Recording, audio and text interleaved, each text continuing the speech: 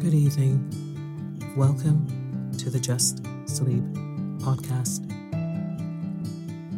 I'm Tasha, your host. Every week, I will read you an old story to help you relax, put the stressful day behind you, and drift off to sleep.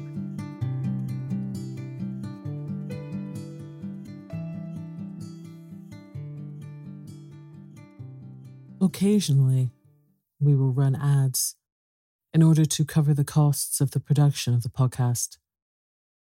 Rest assured, there will be no ads during or after the story. If you prefer an ad-free and intro-free show, you can join Just Sleep Premium. Visit justsleeppodcast.com/support for more information. Selling a little or a lot? Shopify helps you do your thing however you cha-ching. Shopify is the global commerce platform that helps you sell at every stage of your business. From the launch your online shop stage to the first real-life store stage, all the way to the did we just hit a million orders stage. Shopify is there to help you grow. Shopify helps you turn browsers into buyers with the internet's best converting checkout. 36% better on average compared to other leading commerce platforms. Because businesses that grow, grow with Shopify. Get a $1 per month trial period at shopify.com/work. Shopify.com/work. Hiring for your small business? If you're not looking for professionals on LinkedIn, you're looking in the wrong place. That's like looking for your car keys in a fish tank. LinkedIn helps you hire professionals you can't find anywhere else, even those who aren't actively searching for a new job but might be open to the perfect role. In a given month, over 70% of LinkedIn users don't even visit other leading job sites. So start looking in the right place. With LinkedIn, you can hire professionals like a professional. Post your free job on linkedin.com/people today. Burrow's furniture is built for the way you live. From ensuring easy assembly and disassembly to honoring highly requested new colors for their award-winning seating, they always have their customers in mind. Their modular seating is made out of durable materials to last and grow with you. And with Burrow, you always get fast, free shipping. Get up to 60% off during Burrow's Memorial Day sale at burrow.com/ACAST. That's burrow.com/ACAST. burrow.com/ACAST. Even when we're on a budget, we still deserve nice things. Quince is a place to scoop up stunning high-end goods for 50 to 80% less than similar brands. They have buttery soft cashmere sweaters starting at $50, luxurious Italian leather bags, and so much more. Plus, Quince only works with factories that use safe, ethical, and responsible manufacturing. Get the high-end goods you'll love without the high price tag with Quince. Go to quince.com/style for free shipping and 365-day returns.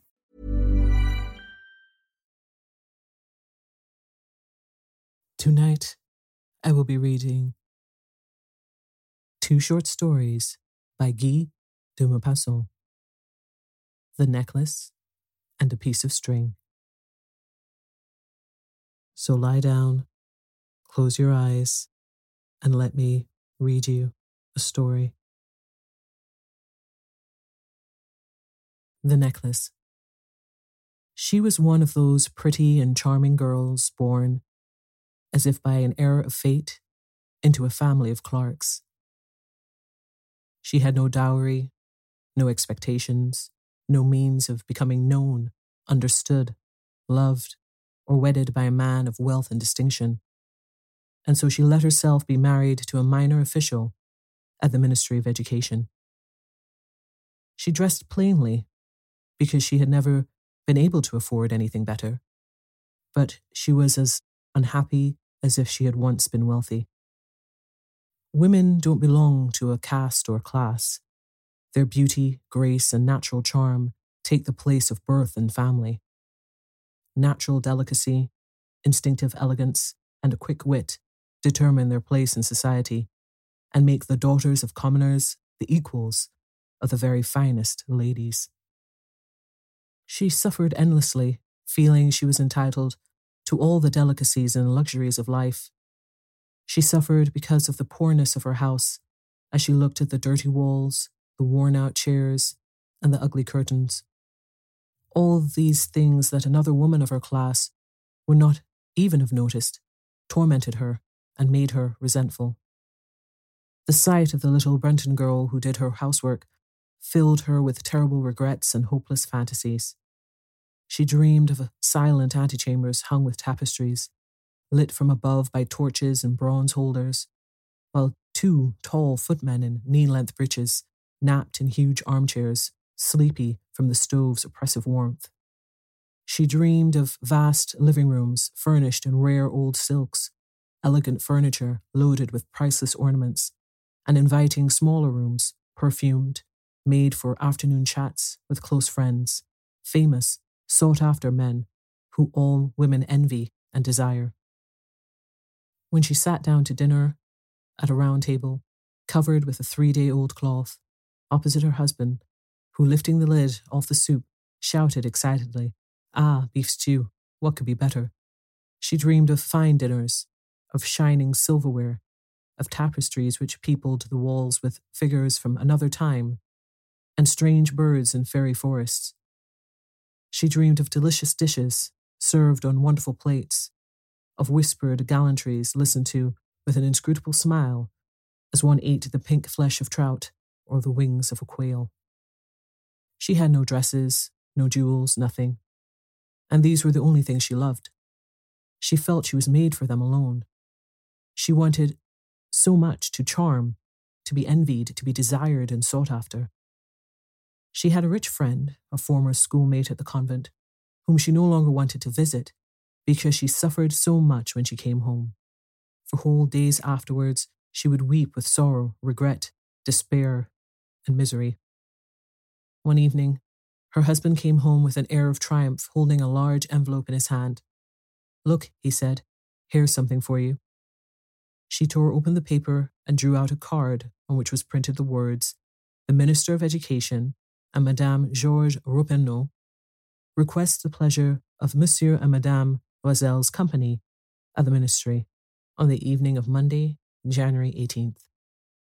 Instead of being delighted, as her husband had hoped, she threw the invitation on the table resentfully and muttered, "What do you want me to do with that?" "But, my dear, I thought you would be pleased. You never go out, and it will be such a lovely occasion. I had awful trouble getting it. Everyone wants to go. It is very exclusive, and they're not giving many invitations to clerks. The whole ministry will be there." She stared at him angrily and said impatiently, "And what do you expect me to wear if I go?" He hadn't thought of that. He stammered, "Why, the dress you go to the theatre in. It seems very nice to me." He stopped, stunned, distressed to see his wife crying. 2 large tears ran slowly from the corners of her eyes towards the corners of her mouth. He stuttered, "What's the matter? What's the matter?" With great effort, she overcame her grief and replied in a calm voice as she wiped her wet cheeks, "Nothing.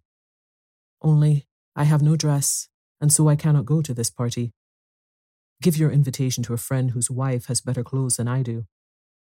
He was distraught, but tried again. "Let's see, Mathilde. How much would a suitable dress cost? One which you could use again on other occasions. Something very simple."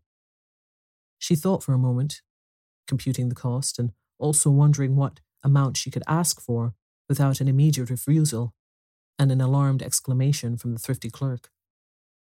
At last, she answered hesitantly, "I don't know exactly, but I think I could do it with 400 francs.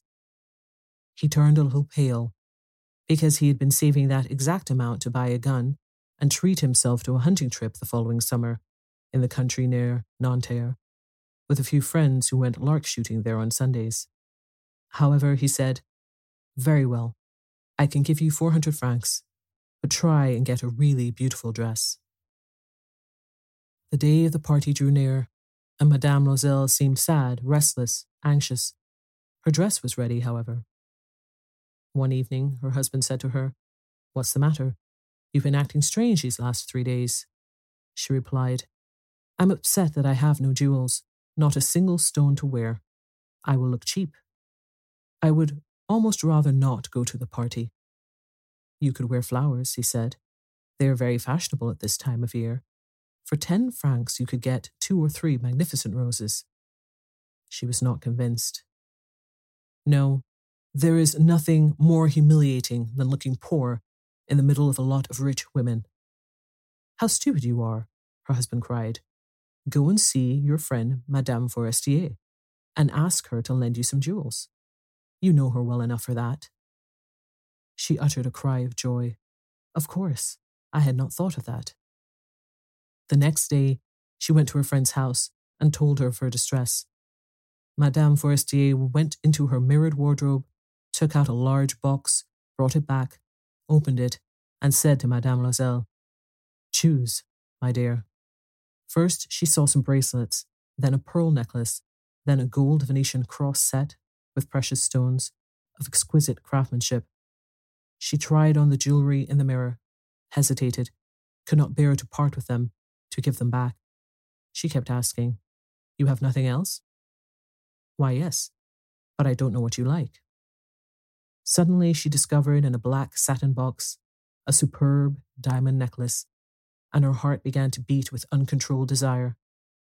Her hands trembled as she took it. She fastened it around her neck, over her high-necked dress, and stood, lost in ecstasy, as she looked at herself. Then she asked, anxiously hesitating, Would you lend me this? Just this? Why, of course. She threw her arms around her friend's neck, embraced her rapturously, then fled with her treasure. The day of the party arrived. Madame Loisel was a success. She was prettier than all the other women, elegant, gracious, smiling, and full of joy. All the men stared at her, asked her name, tried to be introduced. All the cabinet officials wanted to waltz with her. The minister noticed her.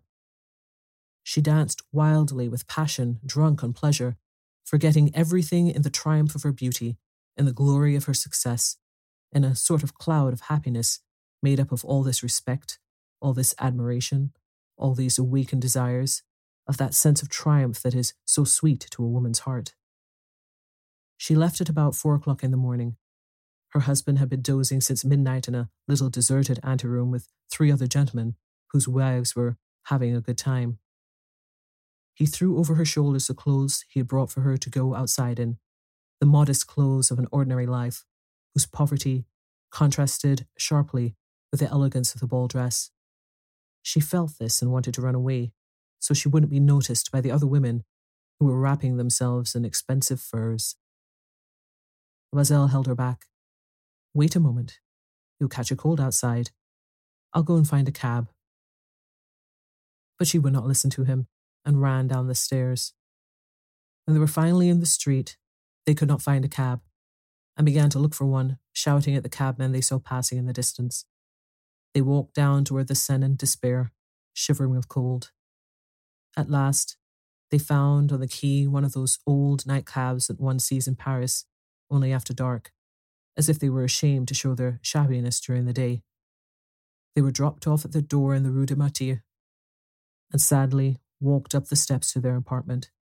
It was all over for her, and he was remembering that he had to be back at his office at 10 o'clock. In front of the mirror, she took off the clothes around her shoulders, taking a final look at herself in all her glory. But suddenly, she uttered a cry. She no longer had the necklace around her neck. What is the matter? Asked her husband, already half undressed. She turned towards him, panic-stricken. I no longer have Madame Forestier's necklace. He stood up, distraught. What? How?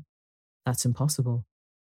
They looked in the folds of her dress, in the folds of her cloak, in her pockets, everywhere, but they could not find it. Are you sure you still had it on when you left the ball? He asked. Yes, I touched it in the hall at the ministry. But if you had lost it in the street, we would have heard it fall. It must be in the cab. Yes, that's probably it. Did you take his number? No. And you? Didn't you notice it? No. They stared at each other, stunned. At last, Loisel put on his clothes again. I'm going back, he said, over the whole route we walked. See if I can find it. He left. She remained in her ball dress all evening without the strength to go to bed, sitting on a chair with no fire, her mind blank. Her husband returned at about 7 o'clock. He had found nothing. He went to the police, to the newspapers to offer a reward, to the cab companies. Everywhere the tiniest glimmer of hope led him. She waited all day in the same state of blank despair from before this frightful disaster. Loisel returned in the evening, a hollow, pale figure. He had found nothing. "You must write to your friend," he said. "Tell her you've broken the clasp of her necklace and that you are having it mended. It will give us some time to look some more." She wrote as he dictated. At the end of 1 week, they had lost all hope, and Loisel, who had aged 5 years, declared, "We must consider how to replace the jewel."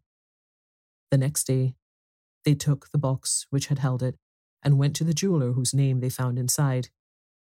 He consulted his books. "It was not I, madame, who sold the necklace. I must simply have supplied the case." And so they went from jeweler to jeweler, looking for a necklace like the other one, consulting their memories, both sick with grief and anguish. In a shop at the Palais Royal, they found a string of diamonds which seemed to be exactly what they were looking for. It was worth 40,000 francs. They could have it for 36,000. So they begged the jeweler not to sell it for 3 days, and they made an arrangement that he would take it back for 34,000 francs if the other necklace was found before the end of February. Loisel had 18,000 francs which his father had left him. He would borrow the rest. And he did borrow, asking for 1,000 francs from one man, 500 from another, 5 here, 3 there. He gave notes, made ruinous agreements, dealt with usurers, with every type of moneylender. He compromised the rest of his life, risked signing notes without knowing if he could ever honor them, and, terrified by the anguish still to come, by the black misery about to fall on him, by the prospect of every physical privation and every moral torture he was about to suffer, he went to get the new necklace and laid down on the jeweller's counter 36,000 francs. When Madame Loisel took the necklace back, Madame Forestier said coldly, "You should have returned it sooner. I might have needed it." To the relief of her friend, she did not open the case. If she had detected the substitution, what would she have thought? What would she have said? Would she have taken her friend for a thief? From then on, Madame Loisel knew the horrible life of the very poor, but she played her part heroically. The dreadful debt must be repaid. She would pay it. They dismissed their maid. They changed their lodgings. They rented a garret under the roof. She came to know the drudgery of housework, the odious labours of the kitchen. She washed the dishes, staining her rosy nails on greasy pots and the bottoms of pans. She washed the dirty linen, the shirts and the dishcloths which she hung to dry on a line. She carried the garbage down to the street every morning and carried up the water, stopping at each landing to catch her breath. And dressed like a commoner, she went to the fruiterers, the grocers, the butchers, her basket on her arm, bargaining, insulted, fighting over every miserable sou. Each month they had to pay some notes, renew others, get more time. Her husband worked every evening doing accounts for a tradesman, and often, late in night, he sat, copying a manuscript at 5 sous a page. And this life lasted 10 years. At the end of the 10 years, they had paid off everything at usurer's rates and with the accumulations of compound interest. Madame Loisel looked old now. She had become strong, hard, and rough, like all women of impoverished households, with hair half-combed, with skirts awry and red in hands.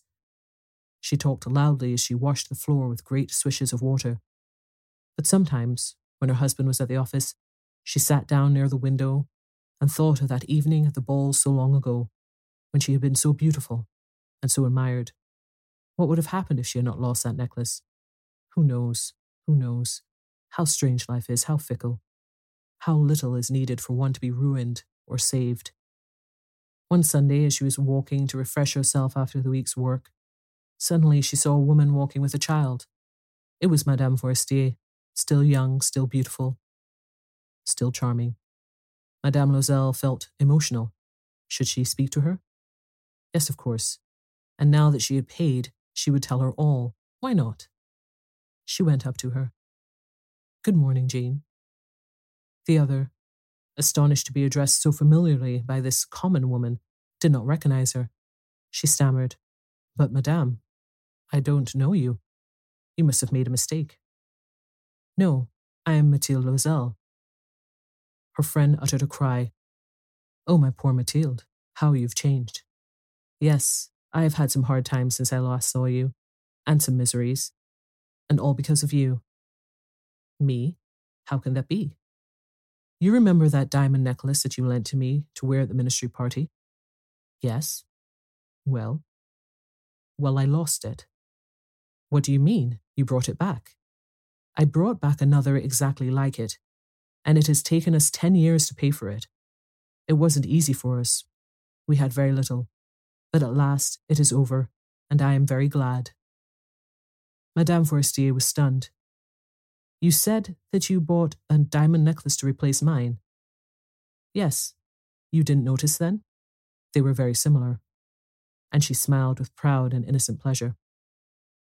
Madame Forestier, deeply moved, took both her hands.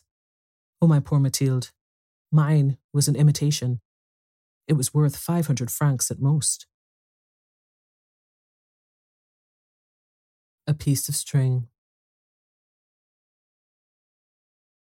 It was market day, and from all the country round Goderville, the peasants and their wives were coming toward the town. The men walked slowly, throwing the whole body forward at every step of their long, crooked legs. They were deformed from pushing the plough, which makes the left shoulder higher and bends their figures sideways, from reaping the grain, when they have to spread their legs so as to keep on their feet. Their starched blue blouses, glossy as though varnished, ornamented at collar and cuffs with a little embroidered design, and blown out around their bony bodies, looked very much like balloons about to soar, whence issued 2 arms and 2 feet.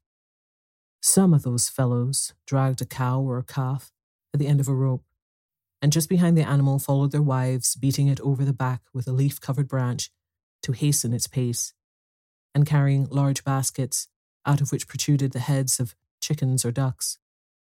These women walked more quickly and energetically than the men, with their erect, dried-up figures, adorned with scanty little shawls, pinned over their flat bosoms, and their heads wrapped round with a white cloth, enclosing the hair and surmounted by a cap.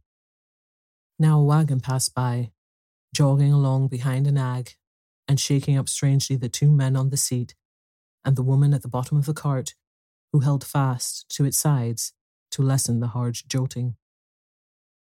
In the marketplace at Goderville was a great crowd, a mingled multitude of men and beasts, the horns of cattle, the high, long-napped hats of wealthy peasants, the headdresses of the women came to the surface of that sea, and the sharp, shrill, barking voices made a continuous, wild din, while above it occasionally rose a huge burst of laughter from the sturdy lungs of a merry peasant or a prolonged bellow from a cow tied fast to the wall of a house. It all smelled of the stable, of milk, of hay, and of perspiration, giving off that half-human, half-animal odour which is peculiar to country folks. Maître Hochecorne of Brodt had just arrived at Goderville and was making his way toward the square when he perceived on the ground a little piece of string. Maître Hochecorne, economical, as are all true Normans, reflected that everything was worth picking up which could be of any use, and he stooped down, but painfully, because he suffered from rheumatism. He took the bit of thin string from the ground and was carefully preparing to roll it up when he saw Maître Maladin, the harness maker, on his doorstep, staring at him. They had once had a quarrel about a halter, and they had borne each other malice ever since. Maître Hochecorne was overcome with a sort of shame at being seen by his enemy picking up a bit of string in the road. He quickly hid it beneath his blouse, and then slipped it into his breeches. Then pretended to be still looking for something on the ground which he did not discover, and finally went off toward the marketplace, his head bent forward and his body almost doubled in two by rheumatic pains. He was at once lost in the crowd, which kept moving about slowly and noisily as it chaffered and bargained. The peasants examined the cows, went off, came back, always in doubt for fear of being cheated, never quite daring to decide, looking the seller square in the eye in the effort to discover the tricks of the man and the defect in the beast. The women, having placed their great baskets at their feet, had taken out the poultry, which lay upon the ground, their legs tied together with terrified eyes and scarlet combs. They listened to propositions, maintaining their prices in a decided manner, with an impassive face, or perhaps deciding to accept the smaller offer, suddenly calling out to the customer who was starting to go away, "All right, I'll let you have them." Then, little by little, the square became empty, and when the Angelus struck midday, those who lived at a distance poured into the inns. At Jourdain's, the great room was filled with eaters, just as the vast court was filled with vehicles of every sort, wagons, gigs, tilburys, innumerable vehicles which have no name, yellow with mud, misshapen, pieced together, raising their shafts to heaven like two arms, or it may be with their nose on the ground and their rear in the air. Just opposite to where the diners were at the table, the huge fireplace with its bright flame gave out a burning heat on the backs of those who sat at the right. 3 spits were turning, loaded with chickens, with pigeons, and with joints of mutton, and a delectable odour of roast meat and of gravy flowing over crisp brown skin rose from the hearth, kindled merriment, caused mouths to water. All of the aristocracy of the plough were eating there at Jourdain's, the innkeepers, a dealer in horses also, and a sharp fellow who had made a great deal of money in his day. The dishes were passed round, were emptied, as were the jugs of yellow cider. Everyone told of his affairs, of his purchases, of his sales. They exchanged news about the crops. The weather was good for greens, but too wet for grain. Suddenly, the drum began to beat in the courtyard before the house. Everyone, except some of the most indifferent, was on their feet at once and ran to the door, to the windows, their mouths full and napkins in their hand. The public crier called forth in a jerky voice, pausing in the wrong places. "Be it known to the inhabitants of Goderville, and in general to all persons present at the market, that there has been lost this morning, at Beausville Road, between 9 and 10 o'clock, a black leather pocketbook containing 500 francs and business papers. You are requested to return it to the mayor's office at once, or to Maître Fortune Holbrecht of Manneville. There will be 20 francs reward." Then the man went away. They heard once more at a distance the dull beating of the drum and the faint voice of the crier. Then they all began to talk of this incident, reckoning up the chances, which Maître Holbrecht had of finding or of not finding his pocketbook again. The meal went on. They were finishing their coffee when the corporal of police appeared on the threshold. He asked, "Is Maître Hochkorn of Brodt here?" Maître Hochkorn, seated at the other end of the table, answered, "Here I am, and he followed the corporal. The mayor was waiting for him, seated in an armchair. He was the notary of the place, a tall, grave man of pompous speech. "Maître Hochkorn," he said, "this morning on the Beausville Road, you were seen to pick up the pocketbook lost by Maître Holbrecht of Manneville." The countryman looked at the mayor in amazement, frightened already at the suspicion which rested on him, he knew not why. "I picked up that pocketbook?" "Yes, you." "I swear I don't even know anything about it." "You were seen." "I was seen? Who saw me?" "Monsieur Maladin." "The harness maker." Then the old man remembered, understood, and reddening with anger said, "He saw me, did he, the rascal? He saw me picking up this string here, Monsieur le Maire." And fumbling at the bottom of his pocket, he pulled out of it the little end of string.